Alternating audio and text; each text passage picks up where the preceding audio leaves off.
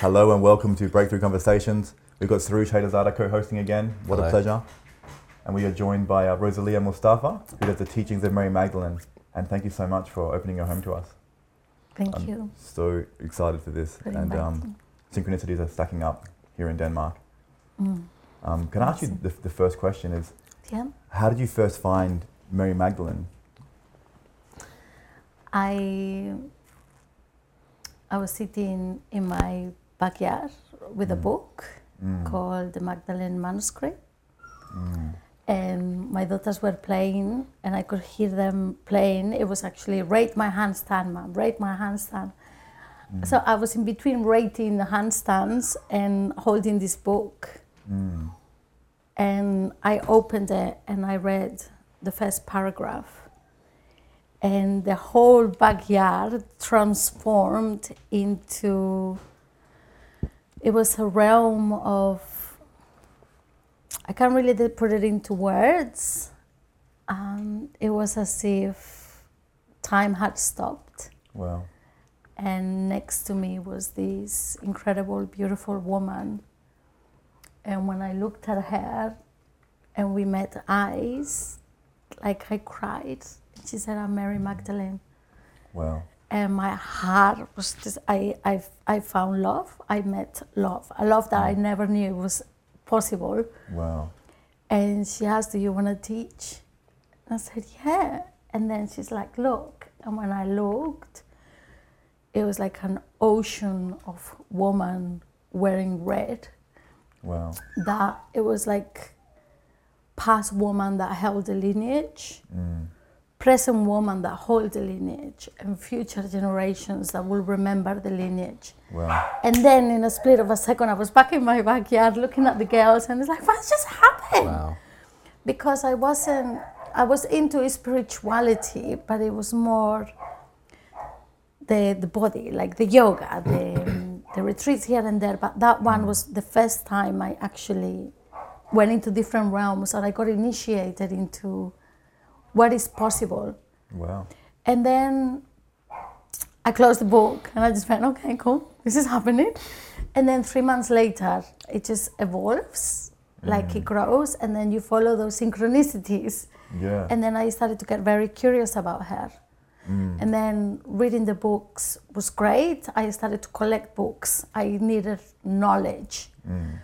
And although the books are incredible and they share a transmission of the author's emotions and feelings and wisdom of the Magdalene, there is something that it cannot be in a book. There is something that when you sit with yourself and when you sit at the altar or nature or talking with a good friend and you ask yourself, why do I want to feel that frequency?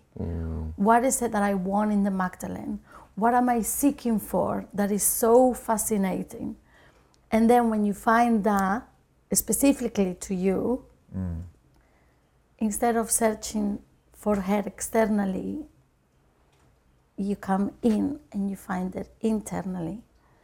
So my mind really wanted to go, oh my God, I was initiated into the Magdalene. I had a vision and it was epic. But is that serving me here, right now? How can I teach? What do I know? Yeah. And it's all the internal path of the Magdalene teachings, Right. which I feel every woman and every man, they're so different and yet so the same. They have the same texture, but every woman will have a different experience of the Magdalene because every woman will have different trauma or different life story, different background, different countries where you grew up, different religions, and yet the Magdalene is like touches all. Yeah. I think she's like the bomb. Wow. Yeah. All is the frequency of the Magdalene. So she's essentially like a Jesus Christ figure. She's a Christ equal consciousness in the feminine body. That's beautiful. Yeah, she's epic. I can't believe that this is not common knowledge. It's not out there. Like I've only just found out about this week, and I've heard about Jesus my whole life. Yeah. So it must be, is it being written out of the Bible and it's been suppressed and taken down and do you know, those sorts of things. It's been this is my theory, right? 2,000 years ago, Christ was, his consciousness was here to open the possibility that we're all divine and human at the same time. The light body is here. There is no separation.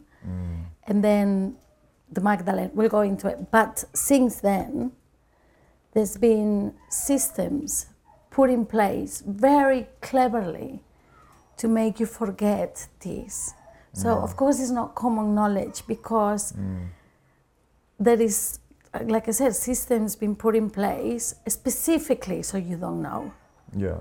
School systems. I did send my girls to school, and then it's like, what am I doing? Yeah. So then I homeschool the girls. These systems are put in place so everything that connects you to that part of yourself that you're born with gets forgotten, annihilated, suppressed. Yeah. And then I'm going to talk for me personally, but growing up as a young woman, we're disconnected for our menstrual cycle, which is the teachings of the Magdalene, the power of the womb, a blood that actually gives life.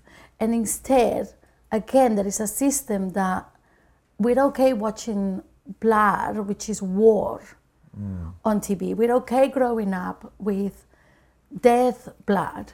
It's so normal for us. And yet, we talk about the blood that holds life, and we feel disgust. So anything to do with the consciousness in the feminine body, with either sluts, whores, mothers, sisters, like our own sexuality, anything that a woman embodied represents, is shamed. I grew up in a really strong Catholic family, and the more I was myself, the more they actually believed I was possessed by the devil. And I could not comprehend how what they were teaching in the church didn't match what I had in my heart. So all my childhood, I wasn't matching the church. I could feel, and it was sacred. The images of the Virgin, breathtaking. But then the teachings, there was something not quite true. So I feel like I digress, but going back to why is this not common knowledge? It's because they don't want it to be common knowledge. Imagine young woman connected to the earth, their emotions, their heart, with not easy to control. Yeah. Imagine mothers and sisters and community. Imagine men connected to this femininity that is soft and yet so fierce. It's beautiful, and how we can create the sacred union between the Christ consciousness and the embodiment. So we have the heavens and we have the body as portals to the heart. How can separation live in that? It can't. How can you be controlling that? You can't. So of course she goes suppressed. Of course we need to burn, kill, annihilate, judge. And then what I find incredible, fascinating, and yet raging, how you just teach a couple of generations and then the mothers will pass on to the daughters. They don't have to do anything else. It's like nobody talked to me about my sacred blood or the connection with Mother Mary, or because it's so shamed in them that then it's so cleverly put in place that for generations just keep passing to your daughters that this is how you need to be a good wife or a good subservient to the church. Or now we're changing. We're like, these new frequencies is happening. Yeah. I mean, how I grew up and how I'm raising my daughters is completely the opposite. Beautiful. So it's this new wave coming through. I feel is the Magdalene. For me, in my experience and existence, is the Magdalene. Beautiful. Because she doesn't leave any stone unturned. She goes like through the shadow and the womb and the heart and the consciousness. I have never met or felt anything more complete, because she loves completely the humanness and completely the divine. There is no one or the other. When I was practicing a lot of yoga, it was more of ascending, transcending. Yeah. And if I felt sad or rage, or it wasn't like, oh, I must be not doing something right. So I was disassociating from my body a lot. Yeah. Right. And then the Magdalene came in, and it's like, actually go into it. What is inside your body? What is here as a woman? What are you feeling? Be with it and face it. Yeah, and then that's how I met God. Like I can meet here and in my heart, but like in the depths, in like the dens, there she is, there he is, there it is. It's not, I don't have to transcend anything in this human experience. Beautiful. She's amazing. Yeah. Wow. And what are some of the teachings involved? You're talking about, was it the black rose and then the white rose, or different levels of initiation, or you can learn this process? So when I'm gonna call it downloading, but when I'm sitting and downloading or hearing or feeling or having the visions of her teachings, the first one is the black rose, which I think is pretty incredible, and is that dense experience of the humanness, realizing that without the shadow we will not be able to see the light. So it's going into shadow work, but it's going through shadow work through like the heart. So being able to hold all those parts of yourself that you don't really want to look at, but it's very quick to look at them in other people. Yeah. And it's very quickly to judge or separate, or I'm a little bit more spiritual than you. Right. Like the spiritual ego. Yeah. Like I found that without me tapping into that, like my heart was epic. Like it was really, and yet I had rage, and yet I had deep sadness. And if they come up, I will judge them. Because why am I not in the heart? So I will create separation within myself. And yet with the black rose, it integrated the dense parts of myself, and I just love them. It was learn to love the parts of myself that I really wanted to shame, or that I was really scared to tap into. Beautiful. And it's done with such grace that it's not over. It doesn't overtake the going into the trauma. Is balanced with a loving heart. Yeah. So it's done with awareness, and it's done in a container where it's actually quite safe for me to go into trauma of child abuse. Otherwise it gets too crazy I found without going through the heart. Yeah. It could become a little bit chaotic in my experience. That makes a lot of sense. And then when I was able, so she will give me the teachings, and then I will practice them for 3 months, like in my body. It's like, what is this experience? And then when I love myself and my shadows, the next teachings will come. And I also know that my shadows need to be loved until the day I die. It's not like, oh, I'm done. I've done the process for 3 months, 3 years. Until the day I die, things will come up, because the human experience is intense. Yeah. So, but it's what's the reaction time between a fear or a trauma coming up and me loving it and accepting it? And me having the courage and the willingness to actually want to sit with it and love it and ask it what it needs. And I love that, because through that, when I can feel that within me, I found a different level of compassion for my fellow human beings. Yeah. When they're raging or they're sad, and it's like, of course you're raging, of course you're sad. Come, let me hold you on that. Let me actually remind you that you're absolutely lovable in your mess. And there is nothing that you need to seek but to just love. I love Black Rose. I love all of them, but Yeah. like the first one is like this, all I have to do is just love myself.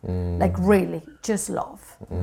And be able to feel and experience in this body, in my emotions. I don't have to transcend anything that comes up. True. There's no need to escape. No, and it's actually beautiful. Once that energy has the space and you feel it, but we're not taught to do this, so it feels so scary. One, because the body's gonna go, oh my God, are we here again? And then the mind is gonna go, don't do it, you're fine where you're at. So is this whole thing is like, oh, is it welcome for me to scream and rage and punch pillows? Yeah, it is. Remember, it is. Express it, release it, feel it. And then there is this moment of sweet grace when it just alchemizes into the most incredible, unconditional, integrated part of yourself that you have been suppressing for so many years. And if only you knew that what you have to do is go in and love it. And then there is an expansion within you. Like nothing has changed externally, but within you, there is this new, for me, it's this new queendom, this new territory that is like, oh my God, how is this so possible? And every time I come out of a process, my whole reality outside has changed. So I sit here and I look at the water and it's new.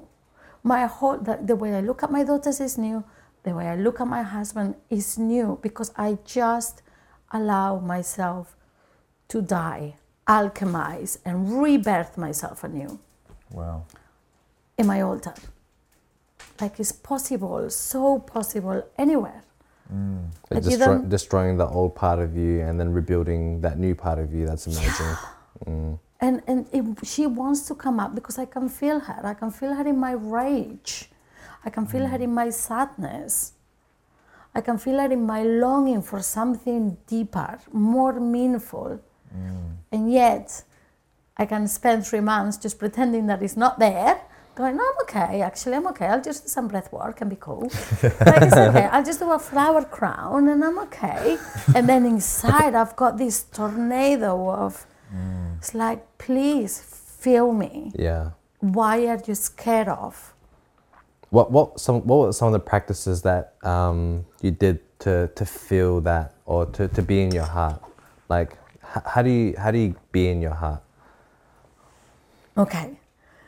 It took me a really long time because I had my heart so guarded. I had it so protected over life. Things do happen. And I couldn't trust anybody really deeply. It's like I have to do it all alone. I'm gonna end up alone anyway. I'll have to survive. So my heart was just so, I had it really well protected. And then to tap, and people will say, just go into your heart. And it's like, I just run like annihilate. The only thing I can feel is not safe. Stop telling me to go into my heart when my heart is not safe. Yeah. So the first practice for me was actually to be okay with what's on it, without having to crack it, without needing to feel something. And like really sitting with it, it's like, where are you at, my beautiful heart?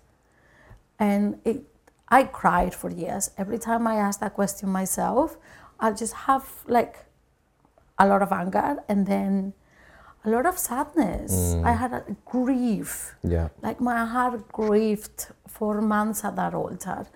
And I just sat with it because it's nothing I wanted from this frequency or this energy, but just show me, where are we? Where are you? What do you need? And what he needed was to cry. So it wasn't, the vision with the Magdalene was epic because I felt in my heart like what is possible.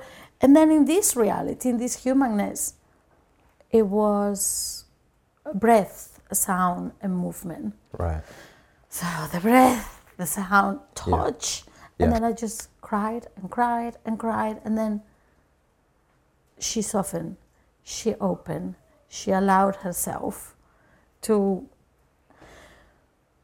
I say she, me. I allow myself, but that other frequency, even my little girl in my heart. And then she opens, and then you know what it looks like, what it feels like to live with an open heart, and how can you go back. So then when it shuts again, because it's a protection mechanism, it's like, hey, it's okay, we're all right, I'm here, I've got you. Surrendering to my body, surrendering to my heart, surrendering to the divinity that lives within me, and the absolute trust that I am safe and that I can trust without shaming the part of myself that is like, no, you can't.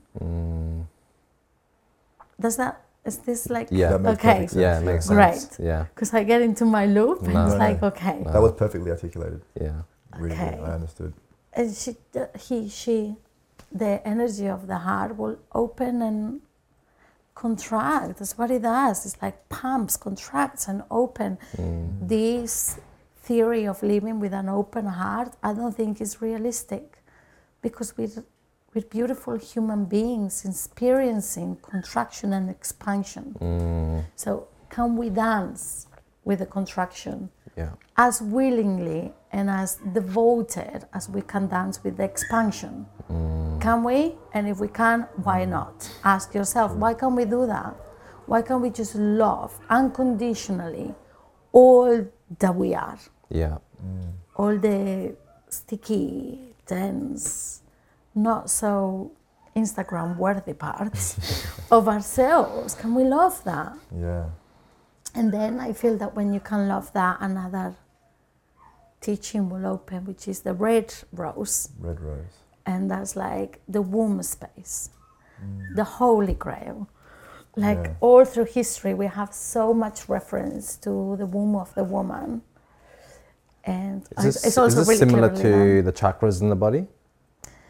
Yeah, they could go through the chakras too, like red and orange, safety, and it's a lot of guilt and shame and fear around sexuality that can go into like the black rose. And then the red rose will mix with the womb and the power of being a woman in a woman's body. Yeah. And the womb will also take you like, it's a gateway into different dimensions. Yeah. The womb is like next level. I could spend like hours talking about this. I'm gonna try and like make it. If I get too excited, just let me know. I want to hear it all. Yeah. And is this breathtaking place of birth. So, spirit.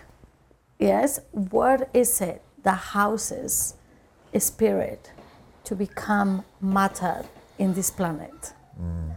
The womb is this incredible house of God, goddess, and yet is the most shamed, taboo, not taught about topic in a feminine, I think. Yeah.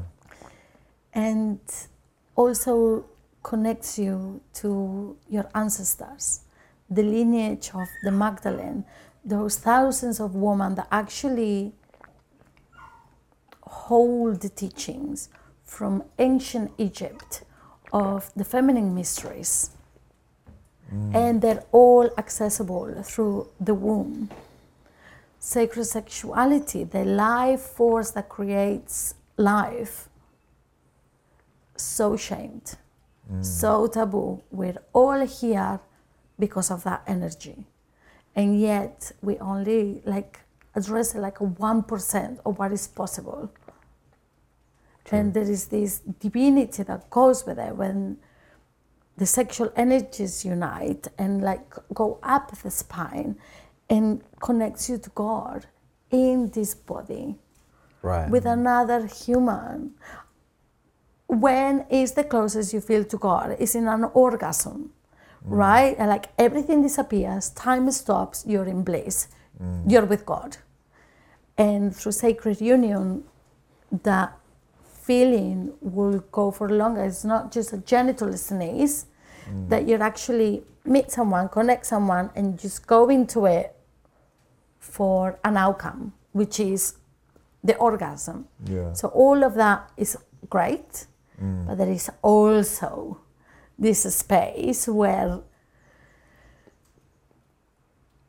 all your energy centers will open with another human being. Your hearts will dance, your power centers will connect, your base, and then your throat, and then your connection to God. And you meet God both together, and you become one. Sacred union.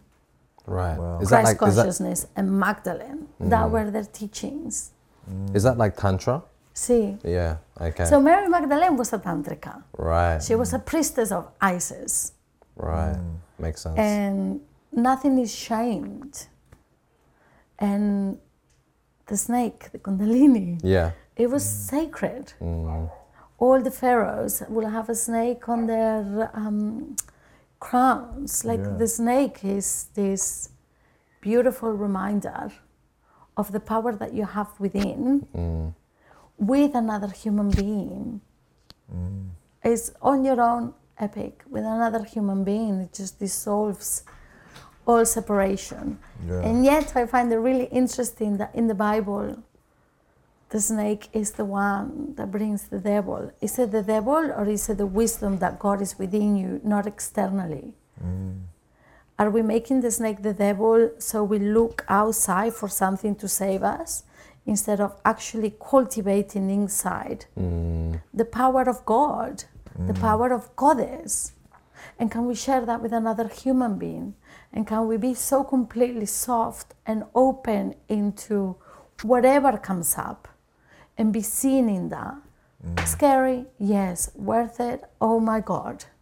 Can you imagine children being raised in homes where the couples have this union? It's just, but it's our birthright, and yet it's so shamed and so taboo. I don't want my daughters to grow up feeling like there is a part of their body and there is an energy within that actually connects them to the mother. That is not okay, because it is okay. Not only is okay, cultivate it, learn about it, devote yourself to it, breathe through it, become it. And then you become the creatrix of life. Honor your womb, honor where you are, honor your boundaries, honor your blood. For thousands of years, this planet and all the cultures on it were devoted to the goddess, to the yoni, to the blood rituals. Not that long ago, it shifted and it changed. It's like, can we remember? And it's not about woman taking power and woman leading. It's about the balance. Yeah. Can we balance that? And when a woman is connected to her woman, her shadows, her heart, for me, she wants to honor her man. She doesn't want to create separation. She wants to lift him and love him and nurture him. So it's this union and connection. I'm going to go a bit off topic here, but this new wave of woman leading, the matriarchal, it's like, it's disconnected. Yeah. It's disconnect. I mean, it's great, but are we connecting with the men? Are we supporting our men with it? Or when are we going to stop shaming one another? Like, men have the trauma. Men had as much as we do. I have perpetrator in me. So does David, my partner.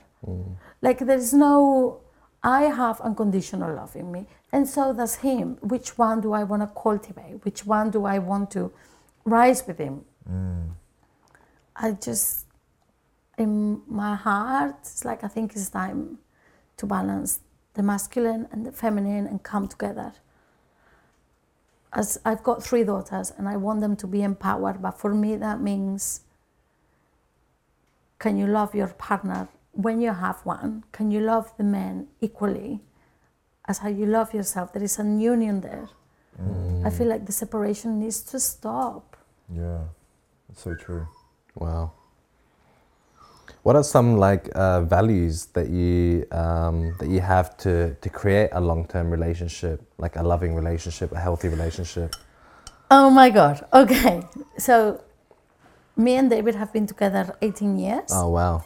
And the first few years, there was no spirituality. We were like normal, standard relationship. And then I had my awakening with Mary Magdalene, and that didn't go very well. That went like pear-shaped because I saw what was possible. I felt what was possible.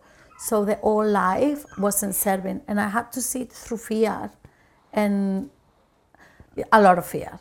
So for 2 years we co-parent because I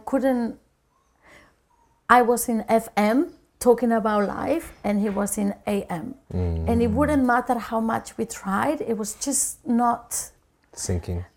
and then I had to choose, do I want to be in this relationship, looking after my girls, being the mother, and do I want to dim myself down to not rock the boat? Or do I want to live with the possibility that I felt in my body? Do I want to live a life that I know is possible? I don't know how to get there, but I can feel it. And then when I chose me, which it took a while, it didn't just, I chose me, it's like, it's a lot of conditioning and fear. And it's like, oh my God, my daughters. When I chose me, everything crumbled and everything broke. And I had to sit in my heart through that. So one of the values will be, what makes me happy? What do I want? And if I choose that and watch everything else that I love crumble, am I okay with that? It was intense. But once you know, you can't go back. Yeah. And then my mom got really sick and then she passed away. Anyway, I went to Europe, took my girls with me for like 3 months.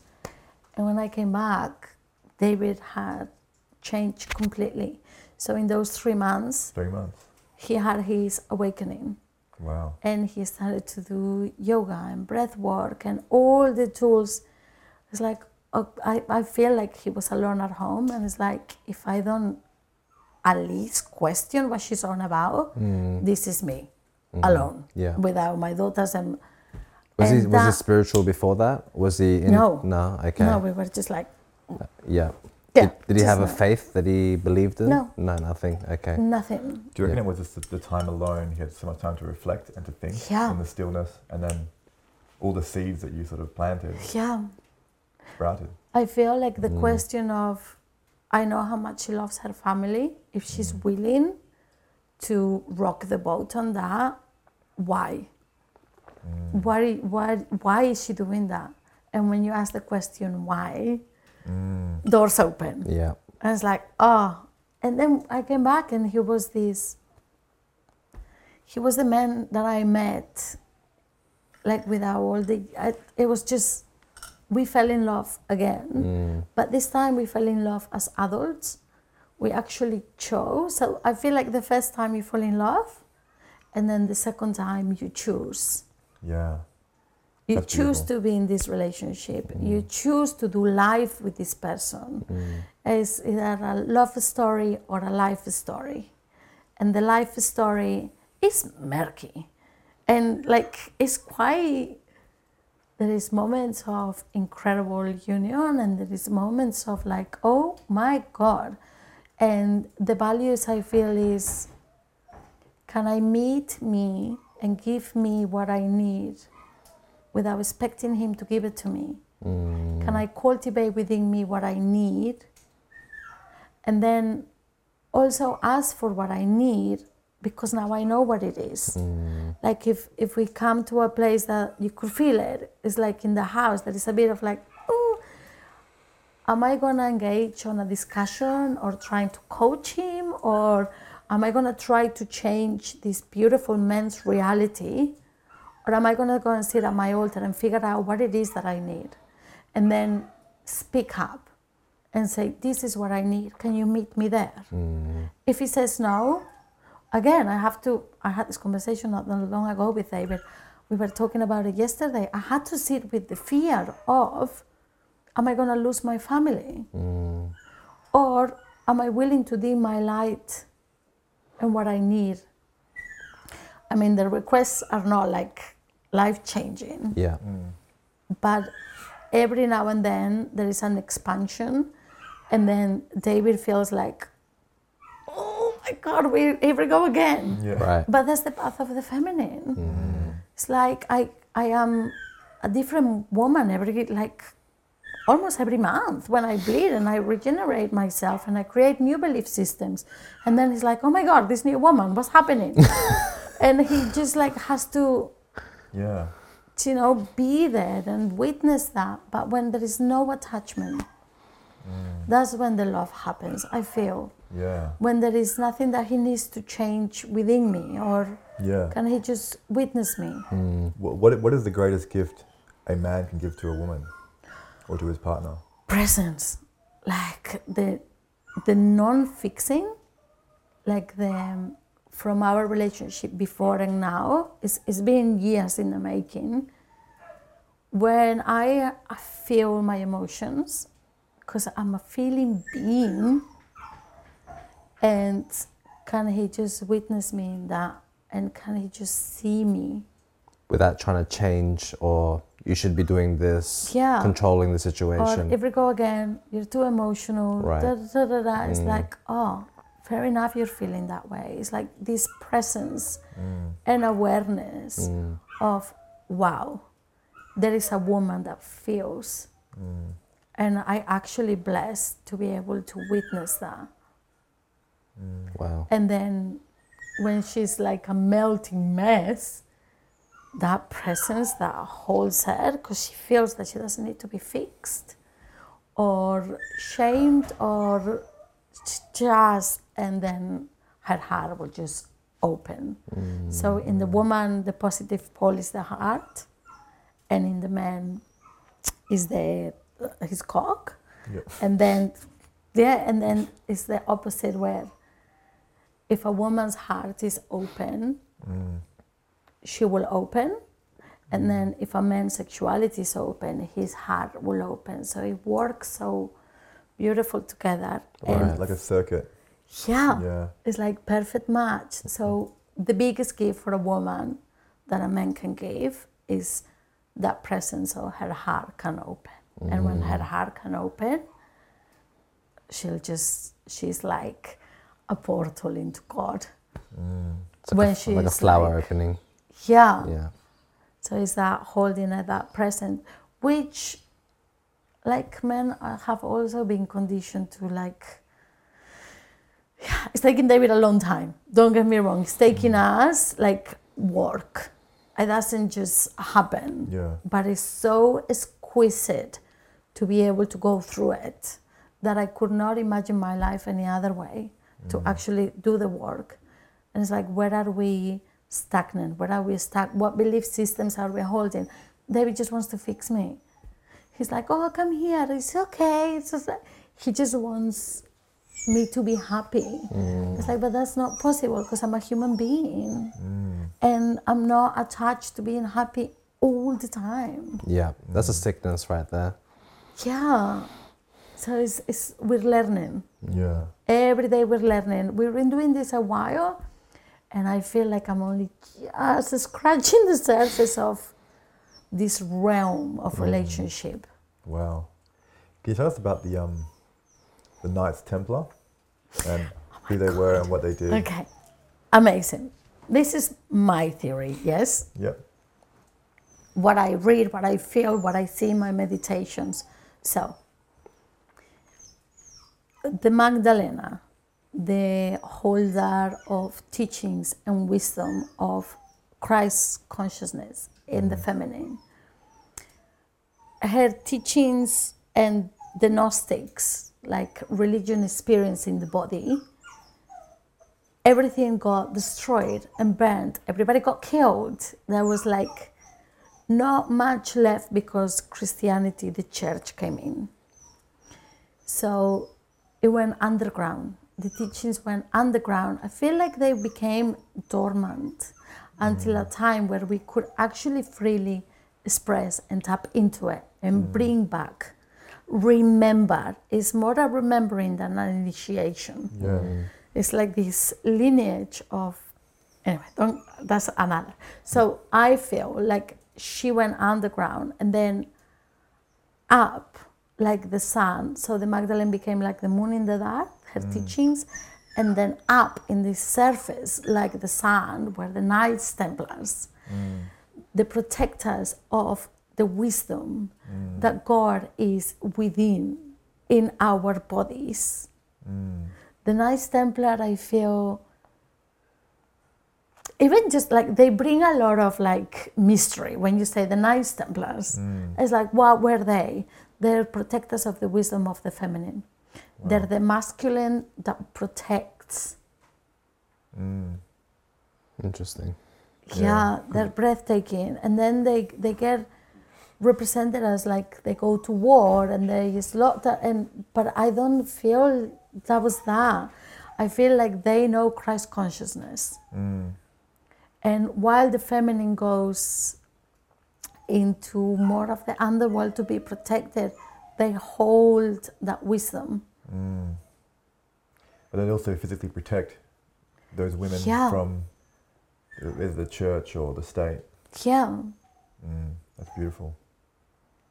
Well, I want to ask, what's your view on God? Like, what is your idea or your notion of God? Great. God, Goddess. I navigate both. So my whole childhood, it was God, external, up there, probably with a white beard, on a throne, with some clouds. Yeah. And God, his job was to actually watch me and make sure I didn't do nothing that I wasn't supposed, because otherwise I would burn in hell forever. That's the God. Yeah. That I grew up, that's the one that is imprinted in my psyche. Yeah. If I don't behave accordingly, which I never did, so I was gonna burn forever. So then I had this fear, like imprinted within me. And now the new God that I found, met, remembered, is as within, as without, as above, so below. So is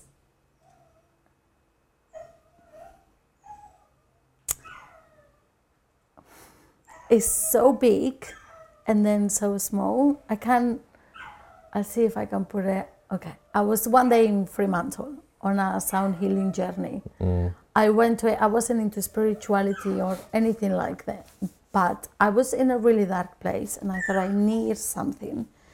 And there is this sound healing in Fremantle. So I went and I just lay in there and it's like, oh yeah, this is good. But when the ditch came over, something happened within that I was there, but I wasn't there. And I journeyed and it just, and I became all. I was gone, but I was the plants, the bird, the planet. I was in like the cosmos. Wow. And that is God. And then I came back. I was like, oh, so that's the external part of God, but it's within me. So every time I close my eyes and I want to tune in, I am closing my eyes and I could go and experience God, but it's me doing it. So there is no separation between me and God. Yes. Me and the Goddess. Wow. God, I find, is more like, in my experience, God is more like vastness, awareness, and then the Goddess is like this realm of like feeling, sensation, ecstasy, like bliss. She's more like, it feels like more like a bowel aliveness. Right. Yeah. And yeah, like I said, God is more like, and when they both meet, when like, that's just like next level. Wow. I don't have words for that one. Yeah. That's like when spirit and matter kind of connect? Yeah. Right. There's just this, and then I get up from that sensation and go and do my veggie patch. Like, cool, this is awesome. Because there's no attachment also to, I want to meet God, I want to feel God. I am a seeker of God. I am. I think it's breathtaking. Because it's our birthright to remember and to experience that bliss. Like the source of all life, right? Yeah. It's like exciting and beautiful and divine. We are exquisite beings. I thought for a long time when I was growing up, similar story, like God's over there and he's watching me and I should be doing the right thing, whatever the right thing is. And it creates a lot of fear because you're always like, should I be doing this? Shouldn't I be doing this? Yeah, and, can you imagine? Like always having to doubt yourself and how you want to navigate. Like I told you, it's very cleverly done. You put the imprint and then people just do it for the rest of their lives. Yeah. And they won't break that because of fear. Yeah. I have a lot of love and respect for Christianity. And I do. I just do. I think each to their own, where you find where you're happy. For me, it was like, oh my God. So my dad was Egyptian. And in our church in the northern of Spain, our main saint is Santiago, one of the apostles. So you could do the pilgrimage of Camino de Santiago. So our church was Santiago's church. And I will sit at the front every Sunday because church was awesome. Like, one, I get to leave the house and like be surrounded by other people. But the main figure was Saint James, Santiago, on a white horse. And he was holding the white horse like that, and the legs were like that, and he had a sword. And underneath were all the Arabs that he exterminated from Spain. So I will sit every Sunday going, this is a representative of God, and that is my father. The words of love that they're preaching, I don't see. So I will ask a lot of questions until they're like, she's possessed by the devil. She's questioning everything. But I couldn't, that's not the love that I could feel. I resonate. Every time I used to go to church and there was like a photo or a cross of Jesus dead on the cross. I'm like, why are you having this as like the shrine of a conquered, dead, deceased Christ? That doesn't look like love to me. The suffering, And that image you were talking about looked like war and murder. Yeah. Which it was, you know. And that's the church. But that's what they did. And not only they did it, they actually make it holy and make us watch it. And they preach with that behind them. Why? It's so wrong, hey? When the real teachings of Christianity, Christ consciousness, crystalline codes, it's like go within and awaken the Christus within you. The awareness that you have God within you. That's Christianity. Like early Christianity is the most beautiful, all-encompassing religion that it's just breathtaking. But it was all to do with the body. Like Gnosticism and the way and stuff like that. And her teachings were epic. I love the symbology that Magdalene's teachings is of the rose, because the black rose is like the shadow and loving. Then you've got the red rose, which is the womb and the blood and the power. What's the next rose in the And then you go order? pink. Pink rose. And that's like the softness of the heart. Anything and everything is lovable. Wow. It's like that is like exquisite, unconditional love. And it's so gentle and yet so fierce.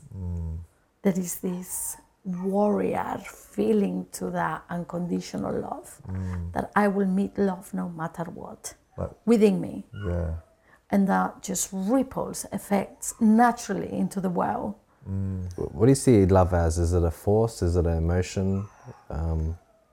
I find love to be, great question. It changes for me. Sometimes I find love when I walk in nature and I see like here in Denmark is full of magical places. Some of them bring me to my knees. Wow. That I experience love. Sometimes I see love. I have moments when I looked and my children are playing, or I'm holding my baby asleep, and I find love in that. I went to a retreat not that long ago, and the whole room of women were crying, like raging from years of pain. And I found love in that. There was this frequency. I was like, oh my God, that is love. It, for me, it changes. It has so many different textures. I feel like it's the awareness to be in the present moment with just what is. And it doesn't make me high or it doesn't make me low. It's just like, oh my God, I'm catching this moment right now, right here. This is love. That's beautiful. Beautiful. Yeah, like little moments of awareness where everything is like, oh, I'm experiencing this. Love. Nice. It's almost like love is everything and connects everyone. But the more present we are, the more we can feel it. And it is scary to feel it as well. Like, I remember there's a guy called Matt Kahn who talks about loving and loving fearlessly. I love Matt. And he's amazing. But I resonate with that because sometimes loving can be hard when we're conditioned from the past. Where we've loved and lost, or loved and been shut down, or loved and shamed, or whatever. But to love is to love fearlessly, whether you get it back in return or no matter what the outcome is. You're going to be fearless in the amount that you can love and allow yourself to feel love and open up. And And isn't exquisite to go through the wonder, like, am I going to get it back or not? There is a bit of excitement in there. There is excitement, It's like the excitement of life if I open and I'm giving. Like, there is no need to bring it back, but what is happening? What am I creating? What am I going to feel in return? Yeah. Sometimes I feel like giving love is receiving love because you're experiencing it as you're giving it. So there's no loss, you know? I think it's only what is not given is lost. I love that so much. That's the Zach Ma quote. That's beautiful. But that's the pink rose. Is there another rose that comes up? There is another thing on the pink rose, which are the holy chambers of the heart, which that sign with the Knights Templar that we were. The circle? Yeah, so the circle and the cross, there's 4 chambers. Oh, wow. The heart has 4 chambers. 4 directions, 4 elements, spirit animals. There is like each chamber holds. You could do a mapping of the chambers of the heart where you go through each chamber, and each chamber has one holds grief, the other one holds resentment. So you can go in there and tap into that and alchemize and then feel it with each direction, each element. So you're bringing, it's not paganism, it's actually using and working with the elements as tools in your heart. And then there is a 5th chamber, which is breathtaking. I love when she teaches me this stuff because it's like mind-blowing. Yeah. That is like a web that holds the whole heart. It has a name in the physical body. But there is a 5th element. So you've got the earth, wind, fire, and air, and then you've got ether. And then the ether. Which is everything. That's exactly what I was thinking just then. Oh, yeah. So it's everything. Like, I love when you cannot make this happen. It's like, oh my God, it makes so much sense. Yeah. And that just holds, and for me that is held like in like a golden web. And when I'm in that one, every single sister and brother, my human fellow beings, we're all connected, like a web. Like neurons in the brain that connect our hearts in that web, they're all like tapped in. Wow. It's breathtaking. And it's so doable. Like, you don't have to do apprenticeships of 5 years. Or I feel also what I love her teachings is because they're just so doable. You just have to say yes. Say yes to that. And then it comes in. It's just been waiting for you to say yes. Wow. Whether the old religions were, even like the yogis, you know, you had to go. I feel like they were more designed for men, taught by men, for men.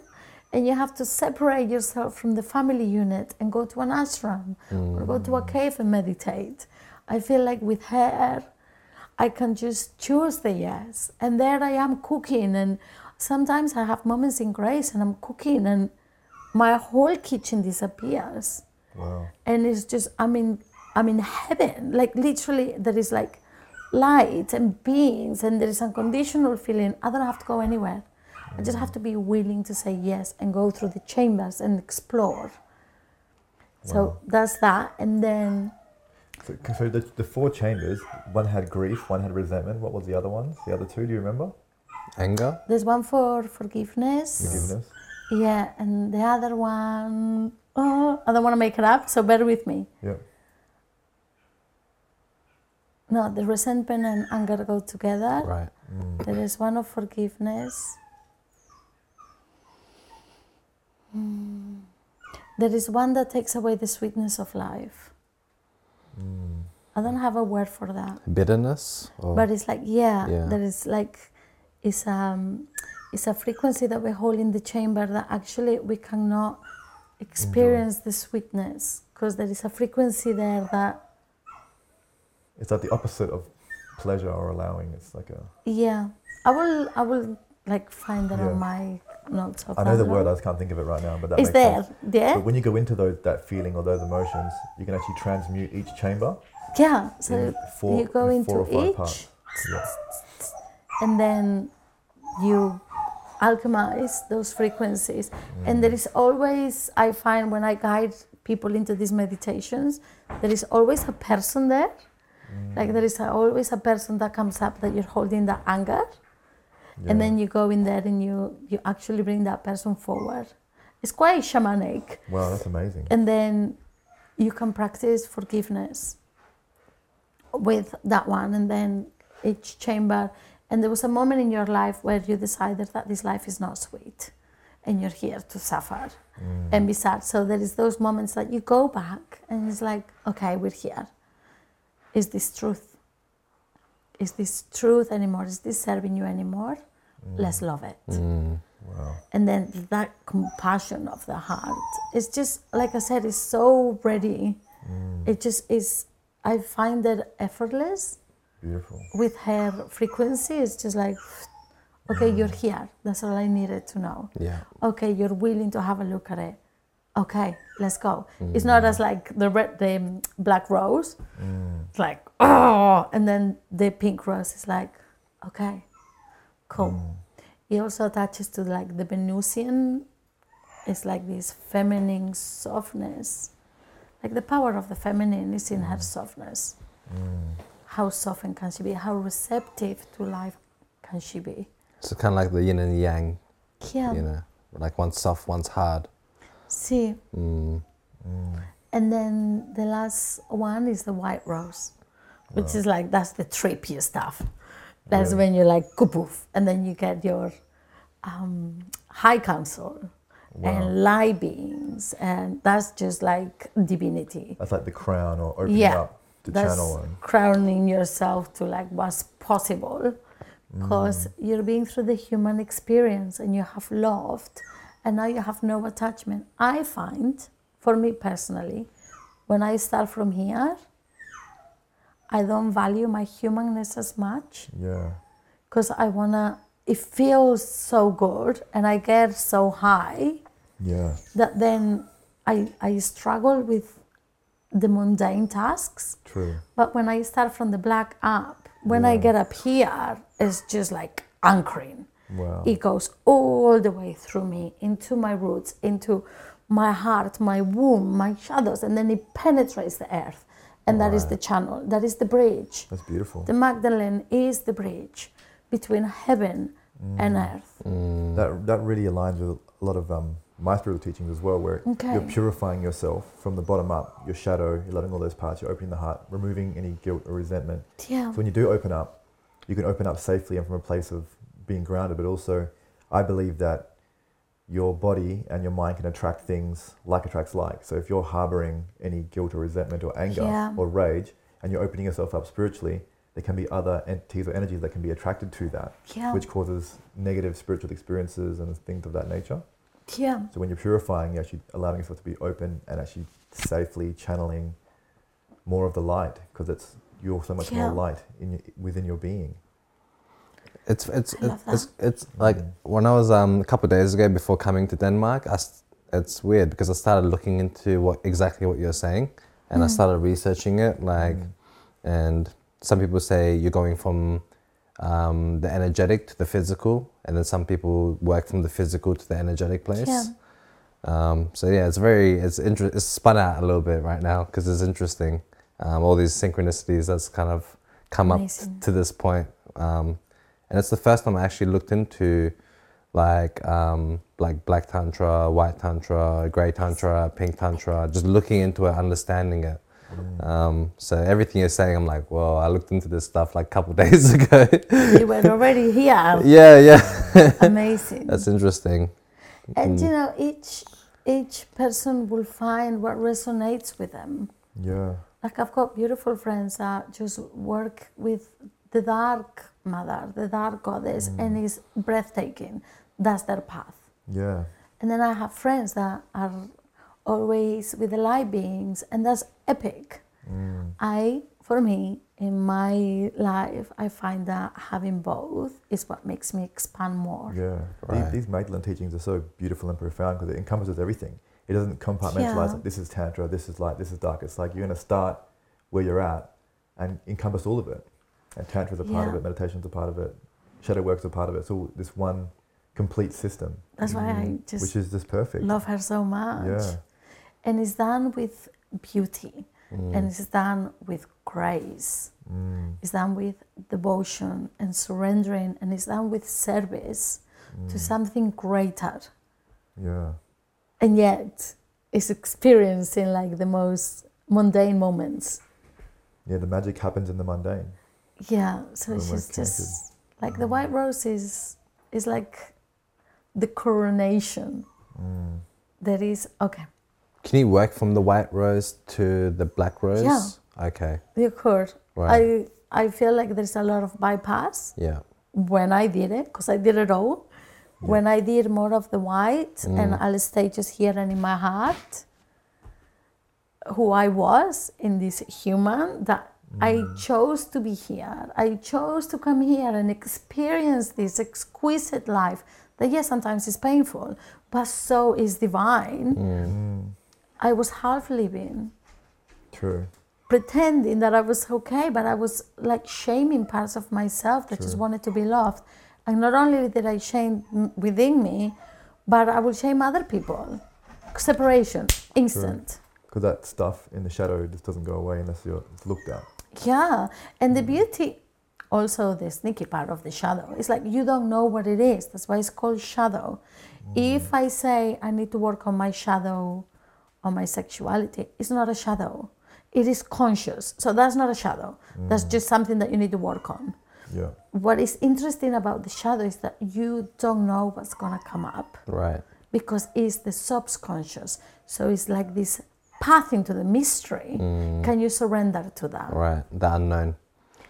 Yeah. Can we love that? And like get excited about it? Now, when I feel like contractions, I also like get excited because I know there is a part of me coming home. Am I willing to do the work? Yes or no?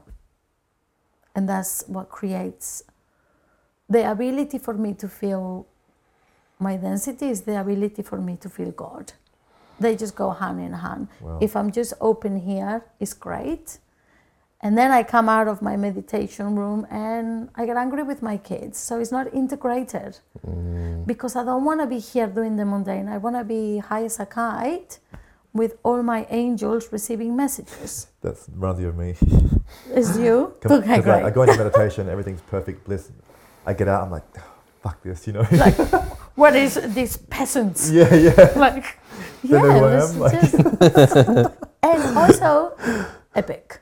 Yeah. Because it's like, oh, I'm back in here. Yeah. But I want to live an integrated life. Right. I want to actually vibrate those light codes here when it's needed. Yeah. So embodying the messages that you receive from that place or from your true nature. And you know what? For me, it's messy. I just wish well, I don't wish that actually.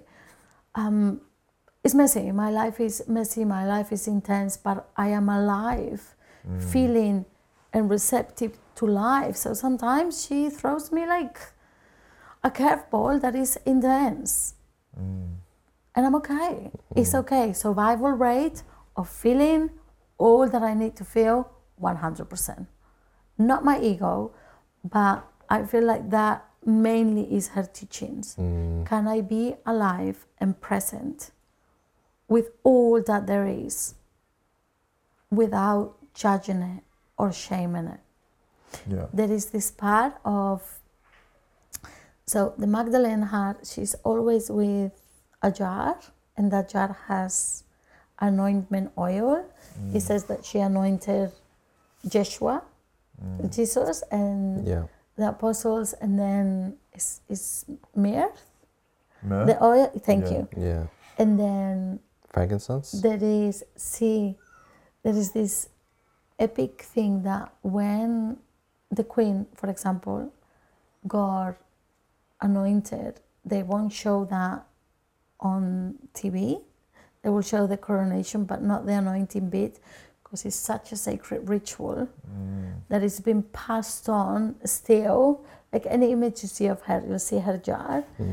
But also it's not so much external. That's also like white rose. You can like anoint it into, this is now your lineage. This is now your initiation. And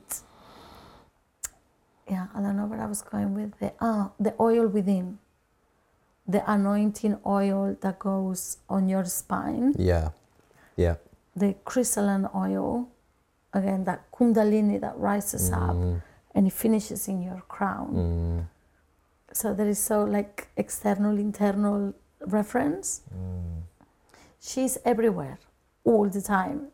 Like there is a teaching from Jesus that said, when you have the eyes to see, and the eye to see, one is the eye of the heart, but now that you're tapping into her, you'll see her everywhere. She's like everywhere. She's fascinating. Yeah, I love that. I hope I see her everywhere. She's epic. It's just invite her in. Can I talk about the pain to pleasure capacity? Epic, yeah. Yeah, we touched on it last night, but I wanted to get a little bit more detail. Like, yeah, tell us about the pain to pleasure and the capacity to, how they correlate. For me, experiencing, For you, yeah. I wouldn't tap into pain for such a long time because I had so much that it was actually really, really scary. I also knew that was the path, but I was like, when am I gonna ever stop feeling it? There was a story attached to my pain. So now I've learned that the story's there. Cool. I hear it, I listen to it, it's like, okay, that's the story. What else is here? Show me more. And then I drop deeper and the story dissolves. Now I'm in the emotional body. And sometimes I can't breathe. I get suffocated because it's so much. But then I need to remember that I'm safe and remember that I'm here and I've got it. And then I go deeper into my pain. And then my pain is so held in a space of love that there is no attachment to me feeling the pain. I'm just feeling it. When the mind gets in it, she tells me to stop, it's too much. But when I surrender with sound, breath and movement, and I call her in, it's like, please be with me. And I feel her. I feel her completely surrounding me and I don't feel alone anymore. She holds my hand, she holds my heart, she holds my pain body while I go into it because I know it's a path to grace. So then I go into my pain body and I open gently. I'm not attached to, I just want to feel it. I just want to feel it all. Yeah. That's another story. Why can I feel grace? Why can I feel? It's like, feel your pain. We're not being taught how to feel the pain. So everything within is going to tell us that we're dying. The ego is dying. So it does feel like you're dying. Surrender. Trust. Feel your pain. And the more I'm able to create the space to feel the pain, there is this equal amount of pleasure that I feel in my life. I used to be completely numb.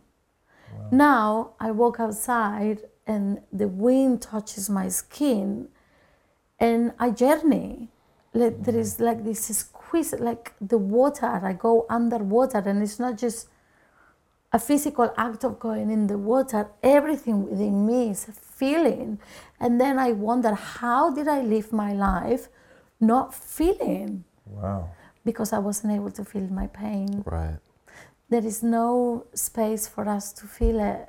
Where do we land at? Where is the sacredness? Or woman holding woman and men holding men when they're in pain without trying to fix them? It's like, where are the churches for the pain and the sadness? Where are the temples for all of you is fucking welcome and all of you is fucking lovable? Where is that? That new alchemized, anchored and exquisite frequency of all of me is okay. Because then all of you is welcome and all of you, and then that's the pleasure, that's the sweetness that I see my brothers and my sisters when they're in pain, the same as when they're in pleasure. It's exquisite. And not just the, okay, nowadays where do we feel pleasure? When do we feel pleasure? Lovemaking. How long does it really last? Like in a week, if you're sexually active all day, every day, epic. Yeah. If not, you feel pleasure in life in tiny little pockets. Yeah. Or you must be doing something to actually feel it. Meditating or meeting some things, right? Walking nature, which they are pleasurable. But eating food. Yeah, there's like moments where you, I feel pleasure. I feel pleasure. Yeah. When I feel, personally, when I start to tap into my pain, pleasure is just a way of living, because there is like an integration of my pain and my pleasure being met in the middle. Yeah. I also don't go into my pain so I can experience pleasure. Yeah. Yeah. Yeah. Like I go into my pain when my pain comes. Yeah. So I you welcome it. don't chase it, because No, I don't. If you chase the pleasure, you have equal amounts of pain. Right? Yeah. Yeah. It becomes this distorted. Yeah. I want it. I need it. Yeah. Give it to me. Yeah. And it becomes this taker kind of, where it's actually here all the time. Yeah. So you allow it to come up and to feel it when it needs to come up instead of going after it. Makes sense. Unless you're in a tantric relationship and you know that every time you meet, actually when you're in a tantric relationship, most of the time what you do is cry, because sexual energy is actually cleansing all that is not love. And most of the time it's like bursts of tears or anger, but can you make love to that? Can we love that? And also bliss, happy, joy, tears, like there is no one is welcome and the other one is not. Right. All your human existence becomes epic. It's a gift to be here. I feel it's a gift. Like all my life through the traumas and the pain, and I have quite a lot. I do not wish any of that to go away, because that's my platform. Yeah. To remember love and to alchemize it into love. So all this pain that I felt, I can now meet in my heart, and I'm alchemizing into, can you imagine the love that I can feel with equal measure to my pain? The capacity for pain is the capacity for pleasure. It's all infinite. It goes hand in hand. Yeah. I love that. That's beautiful. Can you tell us about love and light snobs? I used to be one. Yeah. That's why I can tell you about that. I finally get excited about that. It's like, yeah. Oh my God, I'm sorry. It's not so. Oh yeah, love and light snobs. God. Yeah. Maybe snobs is a bad word, but you know what I mean. Like love and light. Yeah. I was love and light, because I do have a lot of compassion for my love and light era, because I didn't know how to tap into the other side, my humanness. Yeah. But I I have met people that vibrate so high that it's natural for them to be in the love and light. But I also met them and they cannot function in the world. They're great on their property, on their own, doing their thing, which is epic. It's like the mystic in the cave who has to get away from society, they just can't integrate. Yeah, they just can't integrate and everything becomes a battle. I mean, I've got a lot of unresolved issues with systems, like religious systems, economic systems, like school systems. But I am part of this well. And I know like hunger, child trafficking, child abuse, like humans, it's a lot. It's a lot, yeah. But I don't want to escape this well. I don't want to just be in my love and my light because there is pain in this earth. And I feel like when I feel it, I can do something about it. If I'm just up here observing it, disassociating from it because it's not real, there is only love and light. Yeah. Are you fucking kidding me? True. I'm sorry about my swearing. That's okay. But I love that it's your truth. But if we're doing this together as humanity, please be in this world. Please be here. Please love the pain that there is so we can do something about it. Bring your love and your light into here. Yeah. Because it's really good. Like I moved to Denmark. It's great to be in this cocoon. But there is a big world out there and there is a lot of like this transition into the 5D epic. Yeah. Can you bring it here, please? We need you. To transform that pain into light?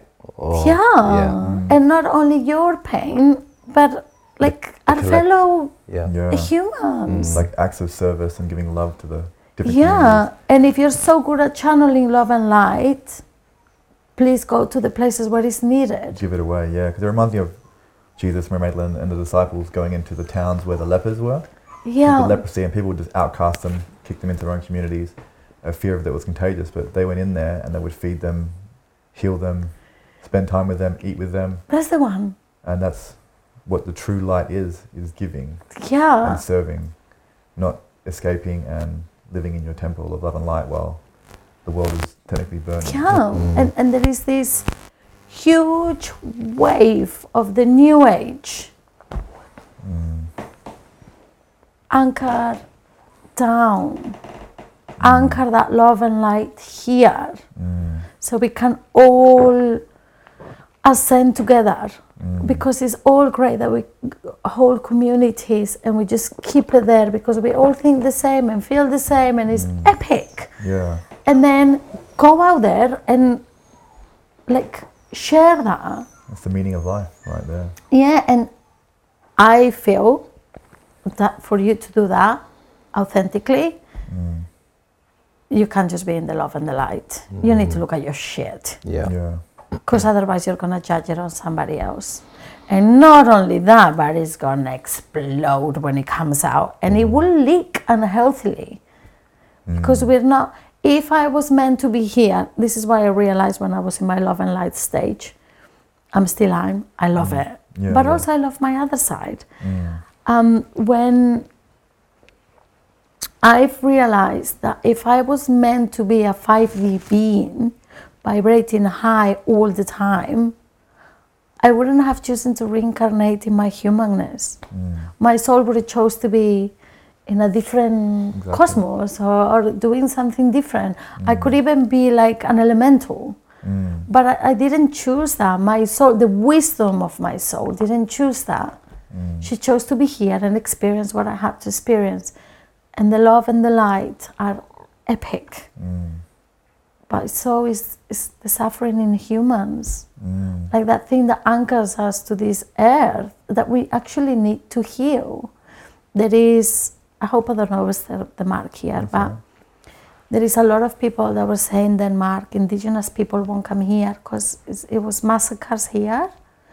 So it's a lot of density. And then they will say, oh, why would you go to Denmark? There is a lot of like bad stuff in Denmark. And it's like, well, it's massacres, they were in a lot of places. Can I anchor my love and light there?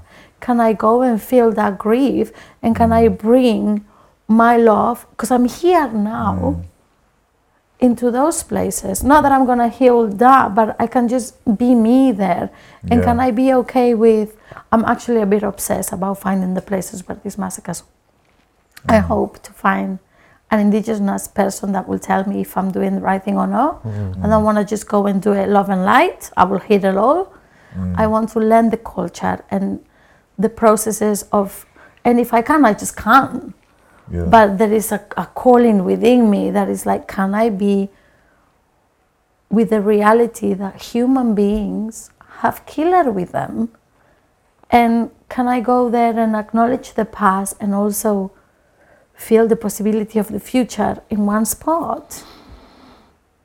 It's beautiful. How can I bring my love and my light without acknowledging the past? And the past is nasty. It was like savage in all cultures. Like this earth has been, like each indigenous have been slaughtered, and their teachings and their connection to the planet. Do I trust God? Do I trust the love and the light? Do I trust the God that everything happened the way it should happen, so we're here now?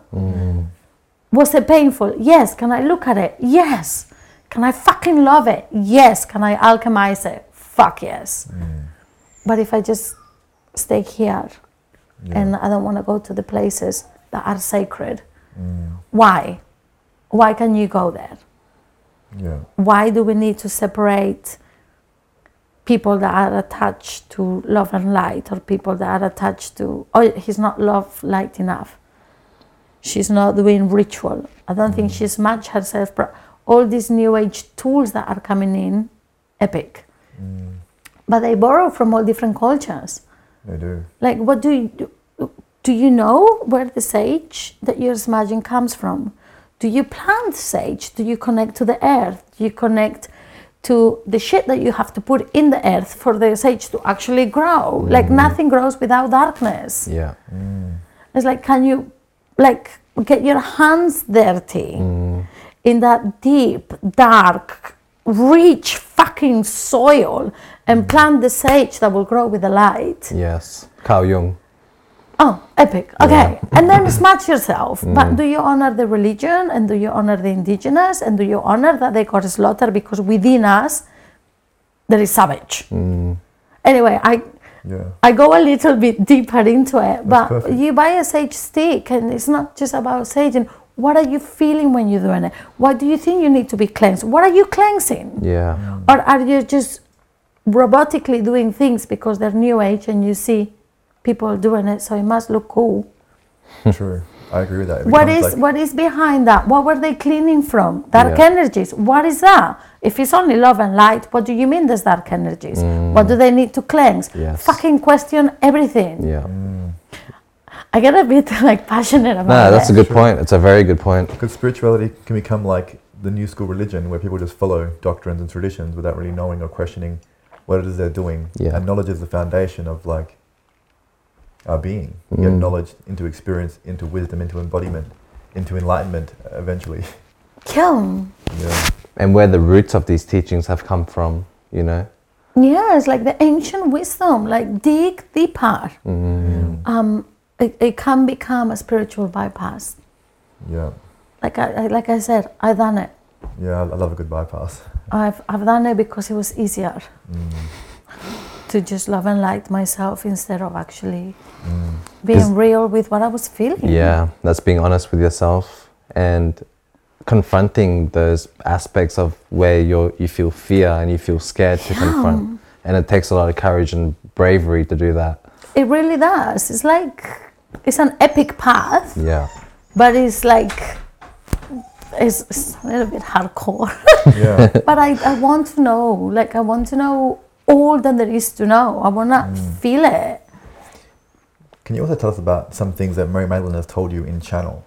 When it comes to things happening in the house, or just when you've not made a mistake, but when you're doing something that she can give you a little reminder. I made mistakes. We can say that, like epic mistakes. I had an altar. I'm an altar snob. I love altars. I feel like they're actually portals where you will anchor the energy, and you'll feed your altar with flowers, awareness, prayers. And sometimes when you don't want to do that, the altar will actually feed you. So there is this dance, again, this tantric communing between an altar and yourself, right? And I used to put the Magdalene on the altars because I felt like I wanted more. I wasn't enough. I'm following a spiritual path. So I did it thinking that I was doing the right thing. I done an altar for the Magdalene, and it's like, cool, I'm gonna experience my own Magdalene. So it was right, but it was wrong. It's one of those things. I have to question, this is what I teach women. Why are you here? What do you want from her that you think is going to be external coming in?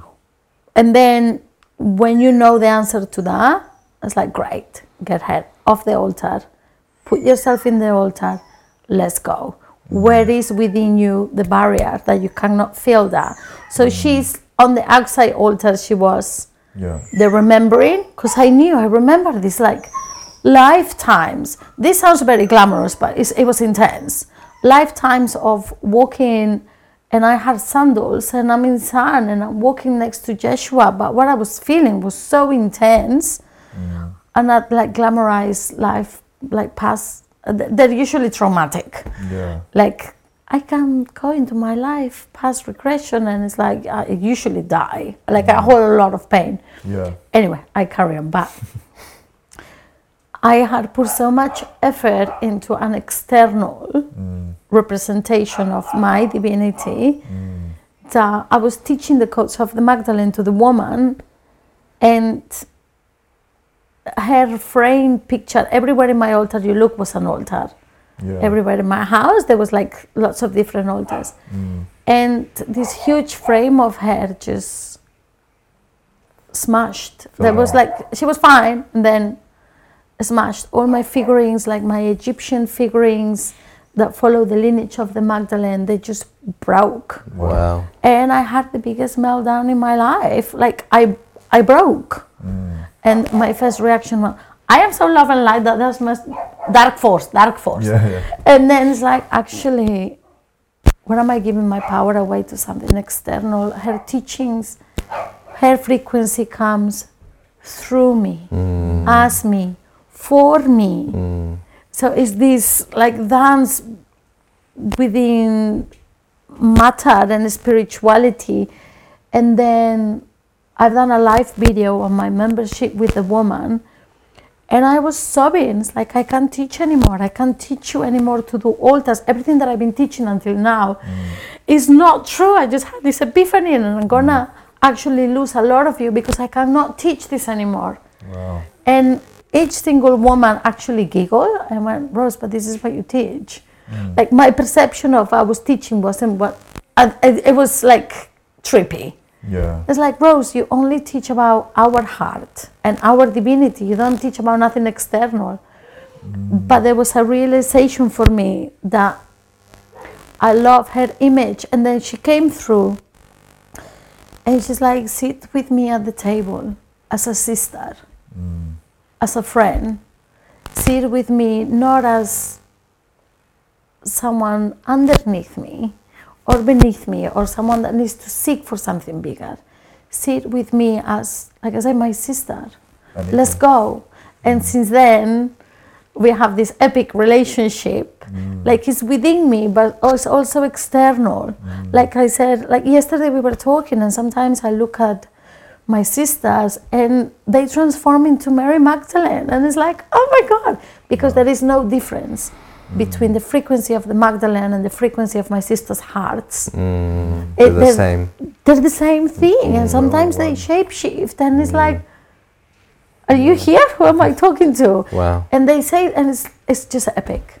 Wow. It's a trippy journey where the veil between the reality and the spiritual realm just disappears because she's so here. She's so palpable. She's so willing to be tapped into. And she shows herself in different forms. Yeah. And different frequencies. And you know, because you're fully surrounded by grace. I love that. She's epic. Yeah. Like, I'm a fan. Yeah. I know you can tell, but... I'm a fan as well. Can I ask you about language? See. And the word cunt. Oh my God. And how it's been used as like a derogatory term when in actual fact it's All right. not meant to be that at all, you know? So, no. I love it. Because I know sometimes that word comes out of my mouth, but I really feel it. Like, I feel it from like my inside. It's like, oh, I shouldn't be saying that. It's like, actually, hang on. So I question, what was that resonance in my body? So when I said the word cunt, there was something in my body that was vibrating like, it's like, why is this like so epic? Why is this so good? So I Google not the history, but the roots of the word cunt. And the word cunt goes back into the feminine power, like cunt and Kali. Kali, like everybody depicts Kali as this destroyer that will just rip the ego's head off, which she does, but she's also the most loving, incredible dark mother energy that will hold any part of you that you don't feel is lovable or that you deem as shameful. Kali will help you love that fiercely. Like, she will destroy any ideas, thoughts, beliefs to actually get you there as a fucking warrior of truth and love that. And Kant and Kali, and then Kant as the yoni. So again, the religions where the woman's yoni is the sacred Sanskrit word for vulva. Yeah. So they all come from the same place. So the resonance, when words are spells, right? Yeah. So when I was saying, I didn't say that often, but you see, I still have some shame. Can you see how I'm trying to make a joke around the word? Yeah. Okay, yeah, there is still like, and then I went into the rabbit hole and it all led back to who? The Magdalena. So now you know, but if you look at churches, if you drive around going back to Perth and you see old churches, even the one here in Denmark, their doors are actually shaped like the entrance of a vagina, because that was the sacred, the cunt was the sacred place to holiness. Watch the church, like have a look.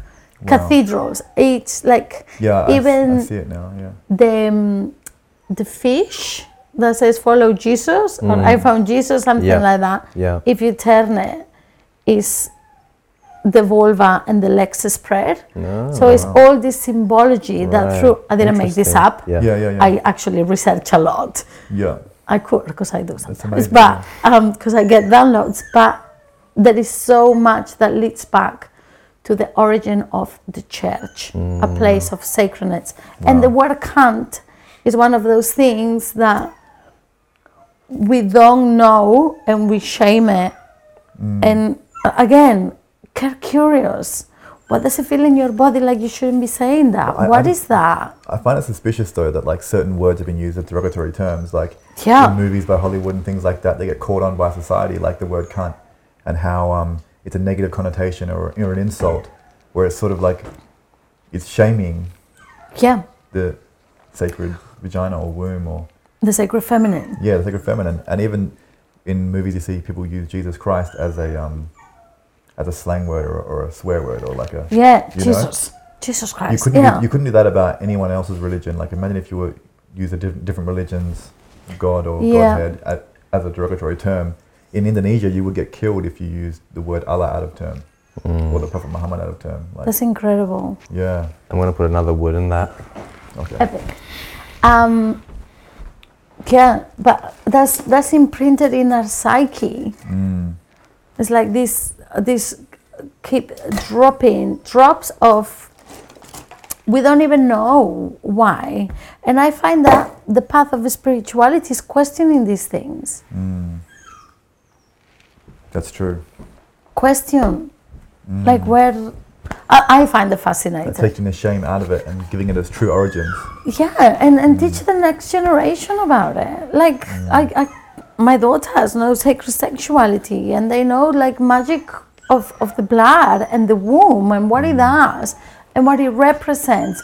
And I just caught it because I can feel my 12-year-old starting to go into womanhood. Yeah. And she just like, she's still a bit like, now my 2-year-old will just go, yeah, great, I'm bleeding, epic. First time I connect the goddess and earth, because that's what happens on the menarche, the first blood, also Magdalene teachings. But there used to be temples of the sacred divine feminine where they will take young women to teach them about the mysteries of the womb.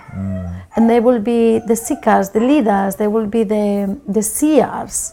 Because the first time we bleed is the first time we're connecting cosmos to earth. Wow. Right. We become the portal, we become the holders of life. We can give life. Who else can give life? God. So we become the mirror image of God. And for hundreds and thousands of years, we remember that the feminine body was the mirror of God. God gives life, so the woman. There was no separation. Yeah. And men protected that. I remember in Egypt they have the man being held by the woman, as in the woman is holding and nurturing and taking care of, and behind the man is the power. In Egypt. And the Egyptian seers, or the seer girls, were the most powerful prophets and seers and connections.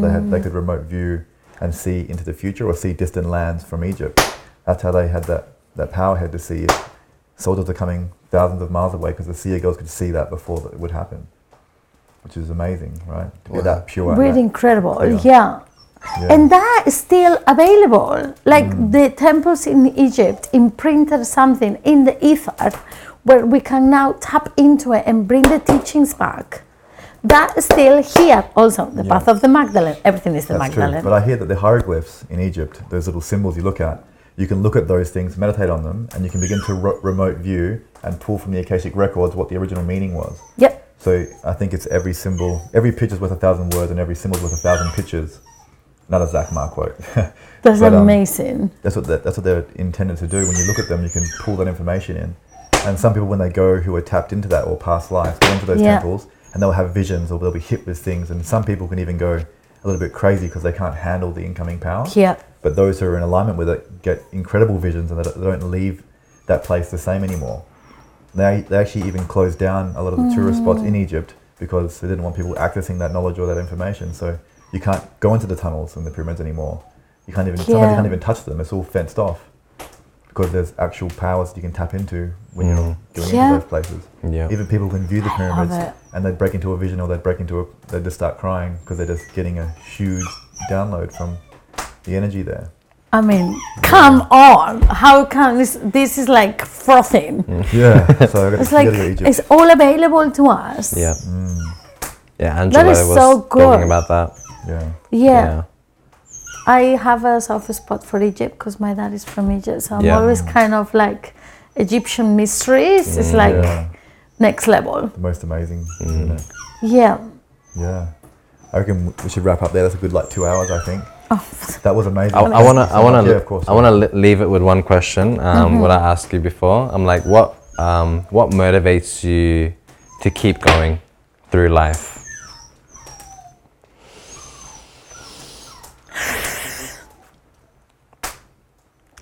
When you asked before, and it's like, how can you not? And then you said, do you ever want to give up? And it's like, yeah, almost every day. Yeah.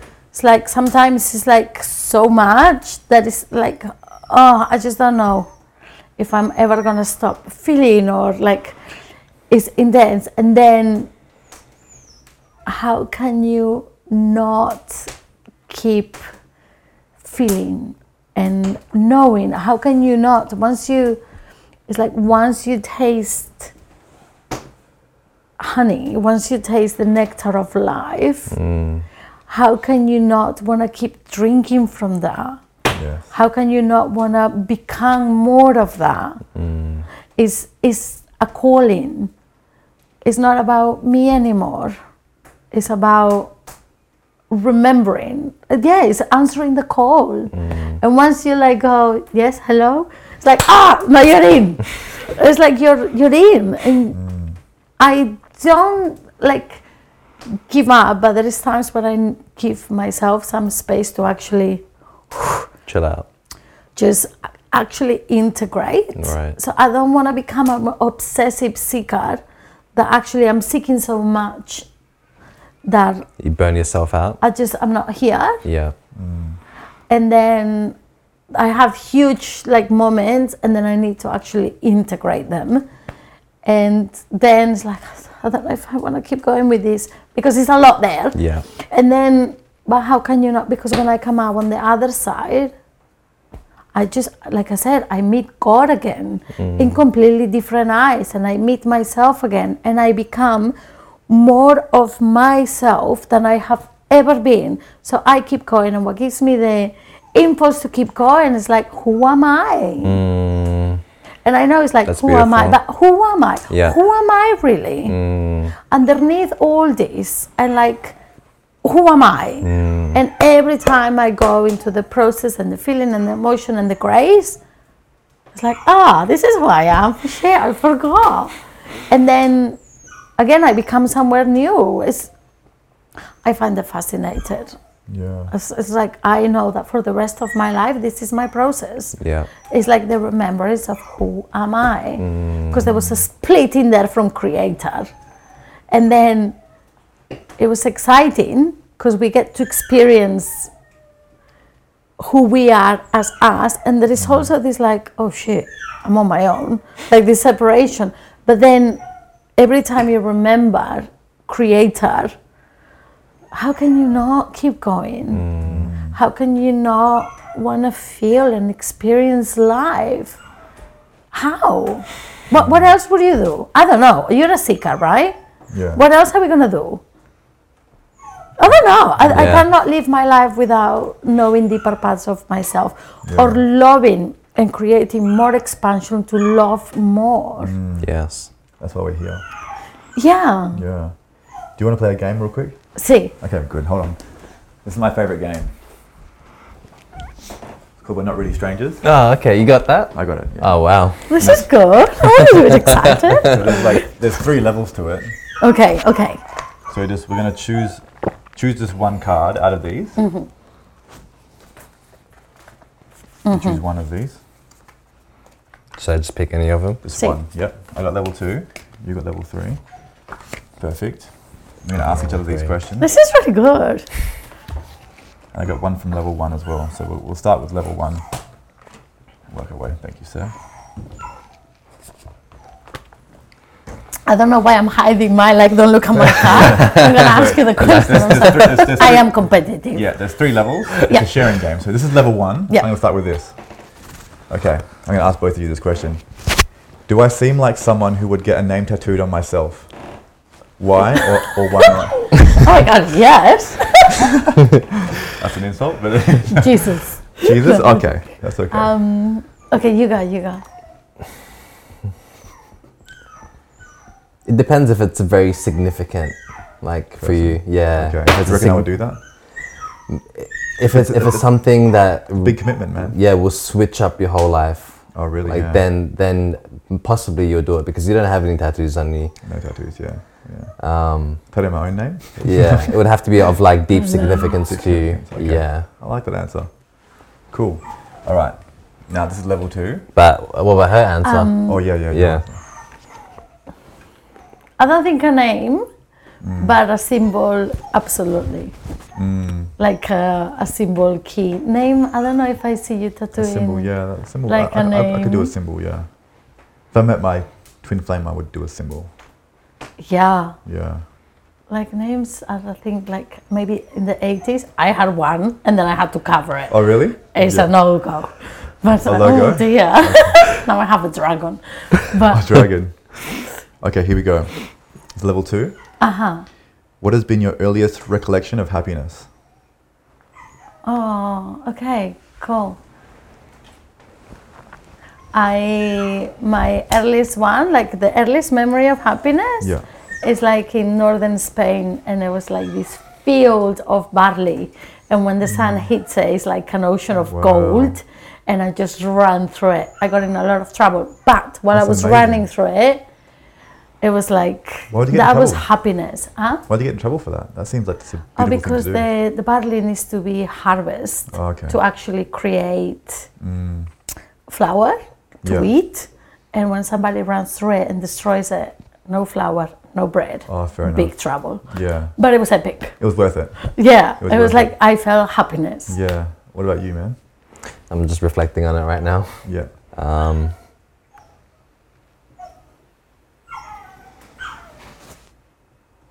I think when I used to go to my family's house, Sahar's house, when I used to go there, it was like happy. Like I was joyful to go and play, to go and do what I want to do as a kid. Just live my life and have fun and like play games, you know.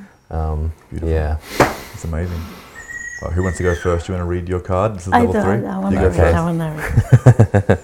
What parts of yourself do you see in me? This is good.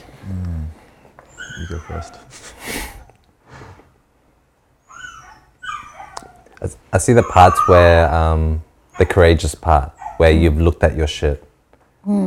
Like the parts where I don't want to look at. That's what you're reflecting to me. So the warrior part, the part it's like, I'm here, I'm courageous, I'm brave, I'm going to look at this, and I'm not scared to look at it and integrate it. That's what you reflect back to me. Yeah. So beautiful. I can't top that. Yes, you can. It's not about the top. That's true. Yeah, I'm competing. Honestly, like I see the joy and enthusiasm for life and the seeking of God and more knowledge all the time. I see that, and I really revere that in every human being, but especially you.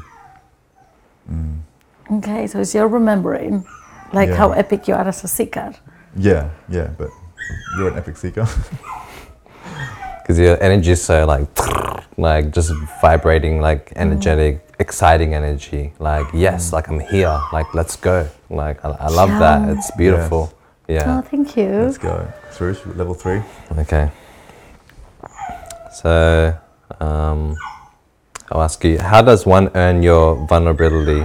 Have I earned it? How can I earn more? Yes, yesterday you were so beautifully sharing that it was it wasn't even a question of sharing something deep. It was like, here it is. Yeah. It's like, oh, you got me.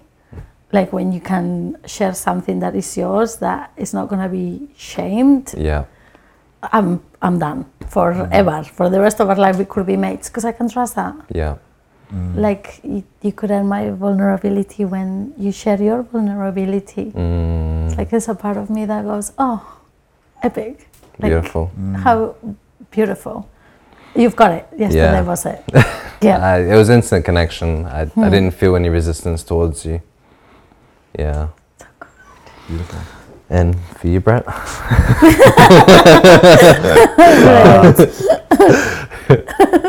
do I earn my vulnerability? It's a tough one because I'm very analytical, so like I'll be analysing things. I'm going to tell someone else, you know? I think it'd just be more so you being vulnerable and a safe space to open up with. Yeah. So if I open up to this person, are they going to hold that space and accept what I'm going to say and be vulnerable in return? Or am I going to be speaking to a wall or someone who's not going to reciprocate? So for me, it's the feeling of being safe and reciprocated. Yeah. Okay. Amazing. Beautiful. Safety. Yeah. If you don't open up, or in my experience, not open up to someone who's not going to be willing to hold that space, because you open up and your wounds are now open, and then the person might be like, yeah. It's like, good for you, mate. See you later. Yeah, won't listen to you, won't acknowledge you. Yeah, or judge you. You'll be held in that space. Yeah. Boss. Beautiful. So all right. good. That's a wrap. Thank you so much. Thank you for Thank you so much. Yeah, the connection, the conversation, the experiences that you went through, and the wisdom and knowledge that you shared as well. It's profound. Thank you.